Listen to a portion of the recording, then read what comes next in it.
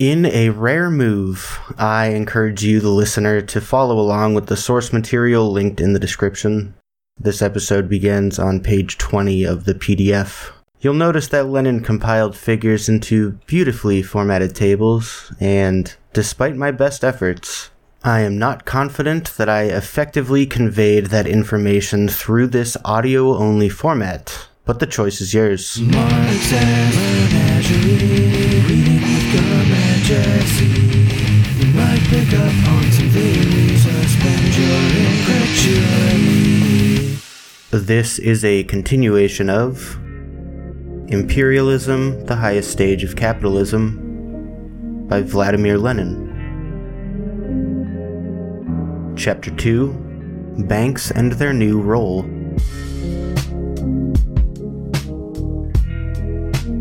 The principal and primary function of banks is to serve as middlemen in the making of payments.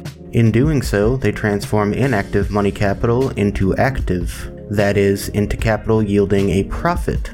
They collect all kinds of money revenues and place them at the disposal of the capitalist class.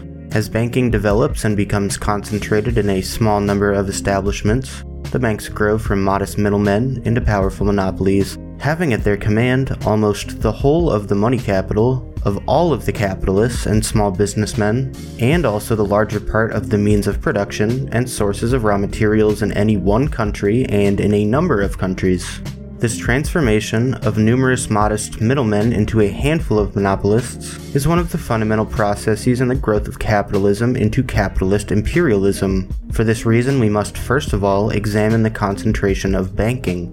In 1907 to 1908, the combined deposits of the German joint stock banks, each having a capital of more than 1 million marks, amounted to 7,000 million marks. In 1912 to 13, these deposits already amounted to 9,800 million marks, an increase of 40% in 5 years. And of the 2,800 million increase, 2,750 million was divided among 57 banks, each having a capital of more than 10 million marks. The distribution of the deposits between big and small banks was as follows. From 1907 to 08, 47% of total deposits in 9 big Berlin banks, 32.5% in the other 48 banks with a capital of more than 10 million marks, 16.5% in 115 banks with a capital of 1 to 10 million marks, and 4% in small banks with a capital of less than 1 million marks. From 1912 to 13, 49% in 9 big Berlin banks, 36% in the other 48 banks with a capital of more than 10 million marks, 12% in 115 banks with a capital of 1 to 10 million marks, and 3% in small banks with a capital of less than 1 million marks. The small banks are being squeezed out by the big banks, of which only 9 concentrate in their hands almost half the total deposits. But we have left out of account many important details. For instance, the transformation of numerous small banks into actual branches of the big banks, etc. Of this I shall speak later on. At the end of 1913, Schulze Gewernitz estimated the deposits in the 9 big Berlin banks at 5,100 million marks, out of a total of about 10,000 million marks. Taking into account not only the deposits, but the total bank capital, this author wrote, at the end of 1909, the 9 big Berlin banks, together with their affiliated banks, controlled 11,300 million marks, that is about 83% of the total German bank capital. The Deutsche Bank, which together with its affiliated banks controls nearly 3,000 million marks, represents, parallel to the Prussian State Railway Administration, the biggest and also the most decentralized accumulation of capital in the Old World. I have emphasized the reference to the affiliated banks because it is one of the most important distinguishing features of modern capitalist concentration. The big enterprises, and the banks in particular, not only completely absorb the small ones, but also annex them, subordinate them, bring them into their own group or concern, to use the technical term, by acquiring holdings in their capital, by purchasing or exchanging shares, by a system of credits, etc., etc.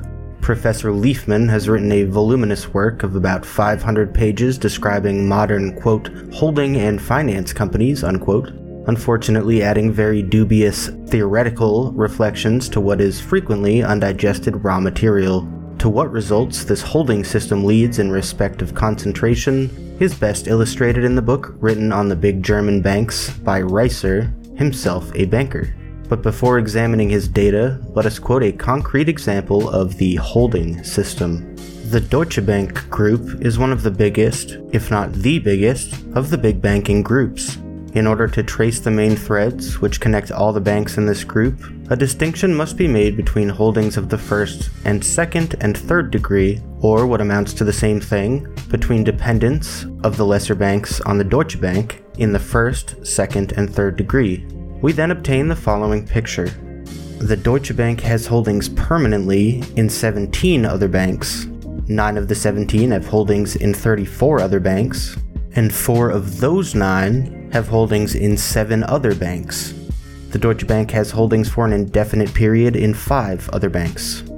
The Deutsche Bank has holdings occasionally in 8 other banks. 5 of the 8 have holdings in 14 other banks, and 2 of the 5 have holdings in 2 other banks. In total, Deutsche Bank has holdings in 30 other banks, 14 of the 30 have holdings in 48 other banks, and 6 of the 14 have holdings in 9 other banks. Included in the 8 banks occasionally dependent on the Deutsche Bank in the first degree are 3 foreign banks, 1 Austrian, the Wiener Bankverein, and 2 Russian, the Siberian Commercial Bank and the Russian Bank for Foreign Trade. Altogether, the Deutsche Bank comprises directly and indirectly, partially and totally, 87 banks, and the total capital, its own and that of others which it controls, is estimated at between 2 and 3,000 million marks. It is obvious that a bank which stands at the head of such a group, and which enters into agreement with half a dozen other banks only slightly smaller than itself for the purpose of conducting exceptionally big and profitable financial operations, like floating state loans, has already outgrown the part of middleman and has become an association of a handful of monopolists. The rapidity with which the concentration of banking proceeded in Germany at the turn of the 20th century is shown by the following data, which we quote in an abbreviated form from Reiser. 6 big Berlin banks. In year 1985, 16 branches in Germany, 14 deposit banks and exchange offices, 1 constant holdings in German joint stock banks, 42 total establishments. In the year 1900, 21 branches in Germany, 40 deposit banks and exchange offices, 8 constant holdings in German joint stock banks, and 80 total establishments. Year 1911, 104 branches in Germany, 276 deposit banks and exchange offices, 63 constant holdings in German joint stock banks, and 450 total establishments. We see the rapid expansion of a close network of channels which cover the whole country, centralizing all capital and all revenues, transforming thousands and thousands of scattered economic enterprises into a single national capitalist and then into a world capitalist economy. The decentralization that Schulze Governitz, as an exponent of present-day bourgeois political economy, speaks of in the passage previously quoted really means the subordination to a single center of an increasing number of formerly relatively independent, or rather, strictly local economic units. In reality, it is centralization, the enhancement of the role, importance, and power of monopolist giants. In the older capitalist countries, this banking network is still more close. In Great Britain and Ireland in 1910, there were in all 7,151 branches of banks. 4 big banks had more than 400 branches each, from 447 to 689. 4 had more than 200 branches each, and 11 more than 100 each. In France, 3 very big banks, Crédit Lyonnais, Comptoir National, and the Société Générale, extended their operations and their network of branches in the following manner. In the year 1870, their branches and offices numbered 47 in the provinces, 17 in Paris, and 64 in total, with 200 million francs of their own capital and 427 million in deposits used as capital. In 1890, branches and offices numbered 192 in the provinces, 66 in Paris, and 258 in total, with 265 million francs of their own capital and 1,245 million francs in deposits.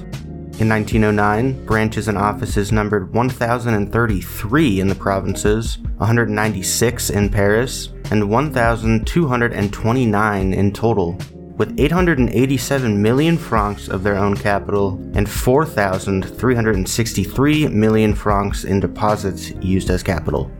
In order to show the connections of a big modern bank, Reiser gives the following figures of the number of letters dispatched and received by the Diskontogesellschaft, one of the biggest banks in Germany and in the world. Its capital in 1914 amounted to 300 million marks.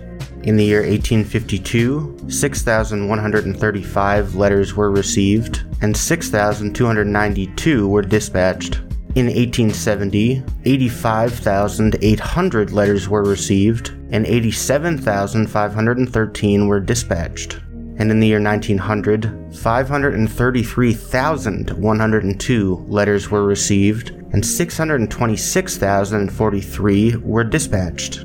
The number of accounts of the big Paris bank, the Crédit Lyonnais, increased from 28,535 in 1875 to 633,539 in 1912. These simple figures show, perhaps better than lengthy disquisitions, how the concentration of capital and the growth of bank turnover are radically changing the significance of the banks. Scattered capitalists are transformed into a single collective capitalist. When carrying the current accounts of a few capitalists, a bank, as it were, transacts a purely technical and exclusively auxiliary operation. When, however, this operation grows to enormous dimensions, we find that a handful of monopolists subordinate to their will all the operations, both commercial and industrial, of the whole of capitalist society. For they are enabled, by means of their banking connections, their current accounts, and other financial operations, first to ascertain exactly the financial position of the various capitalists, then to control them, to influence them by restricting or enlarging, facilitating or hindering credits, and finally to entirely determine their fate, determine their income, deprive them of capital, or permit them to increase their capital rapidly and to enormous dimensions, etc. We have just mentioned the 300 million marks capital of the Diskontogesellschaft of Berlin. This increase of the capital of the bank was one of the incidents in the struggle for hegemony between two of the biggest Berlin banks, the Deutsche Bank and the Diskonto. In 1870, the first was still a novice and had a capital of only 15 million marks, while the second had a capital of 30 million marks.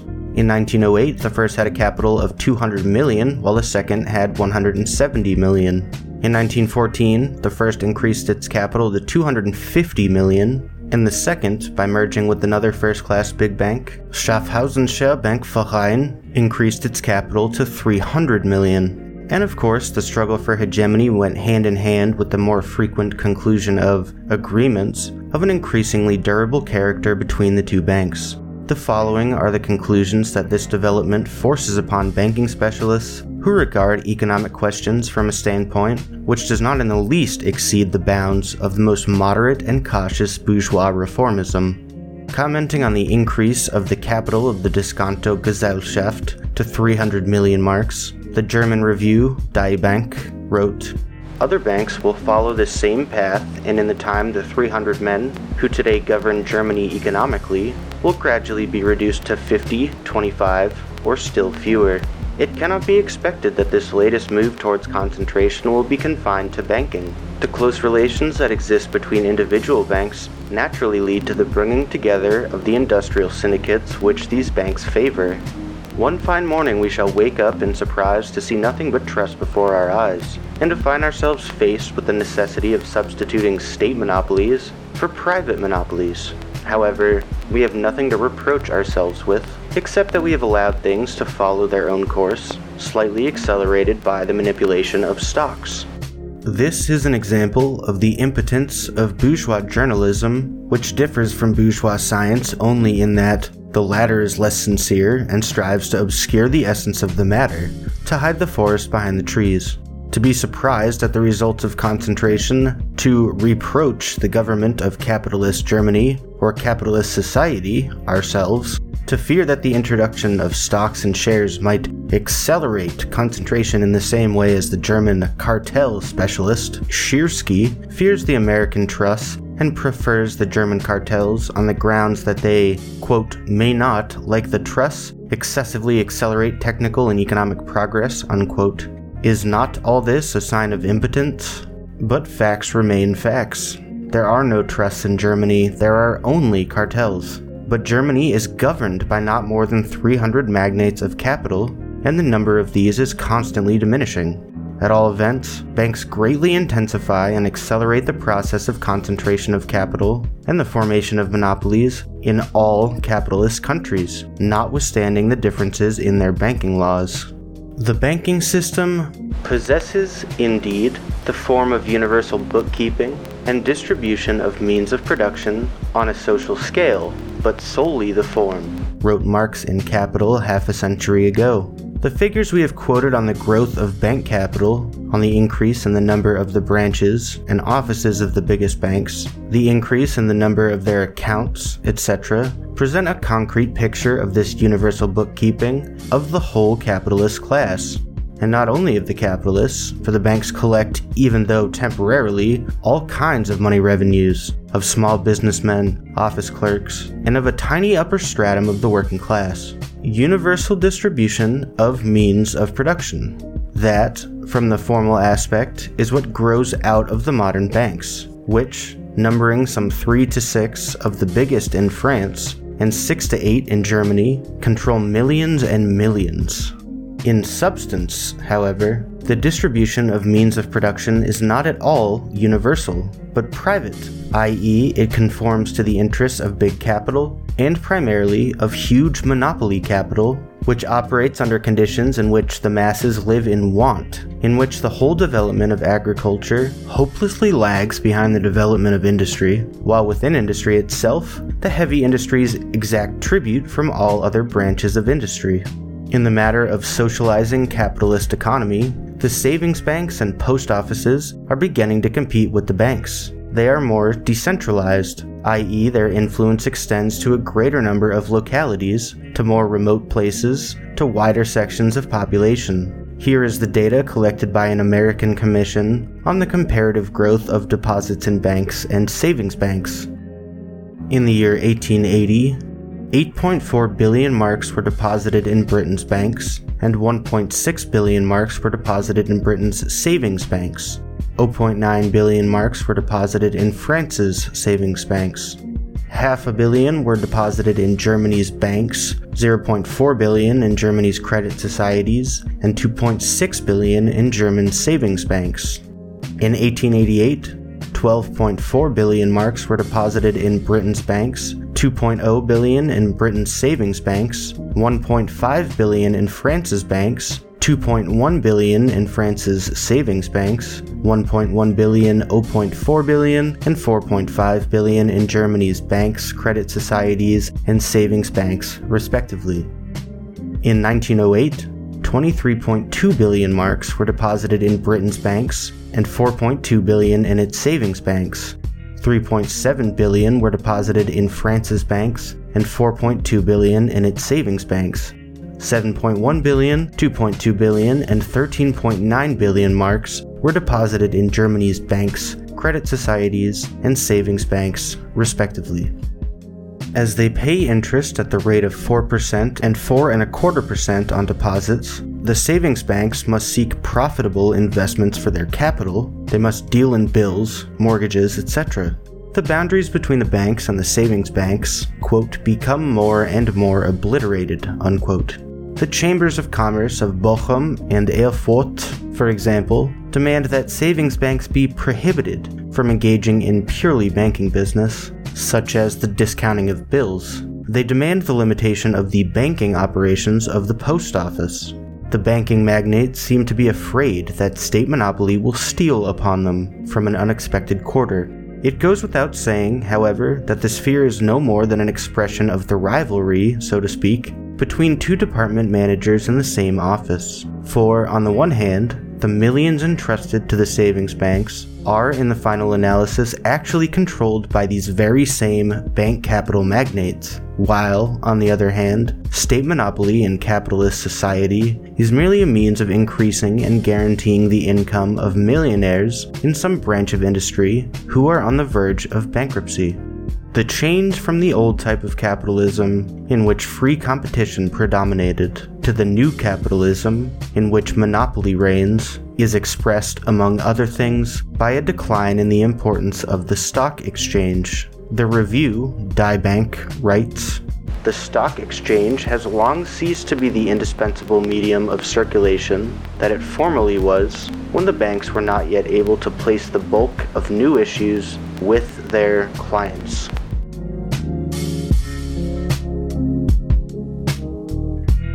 I am filled temporarily with relief, as we have conquered the tables full of numbers, and the rest of Chapter 2 will just be prose.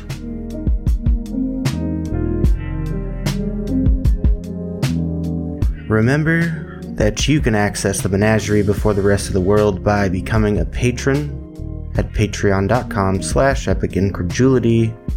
And for now, comrades, calculate your epoch. Just kidding. Enjoy your epoch.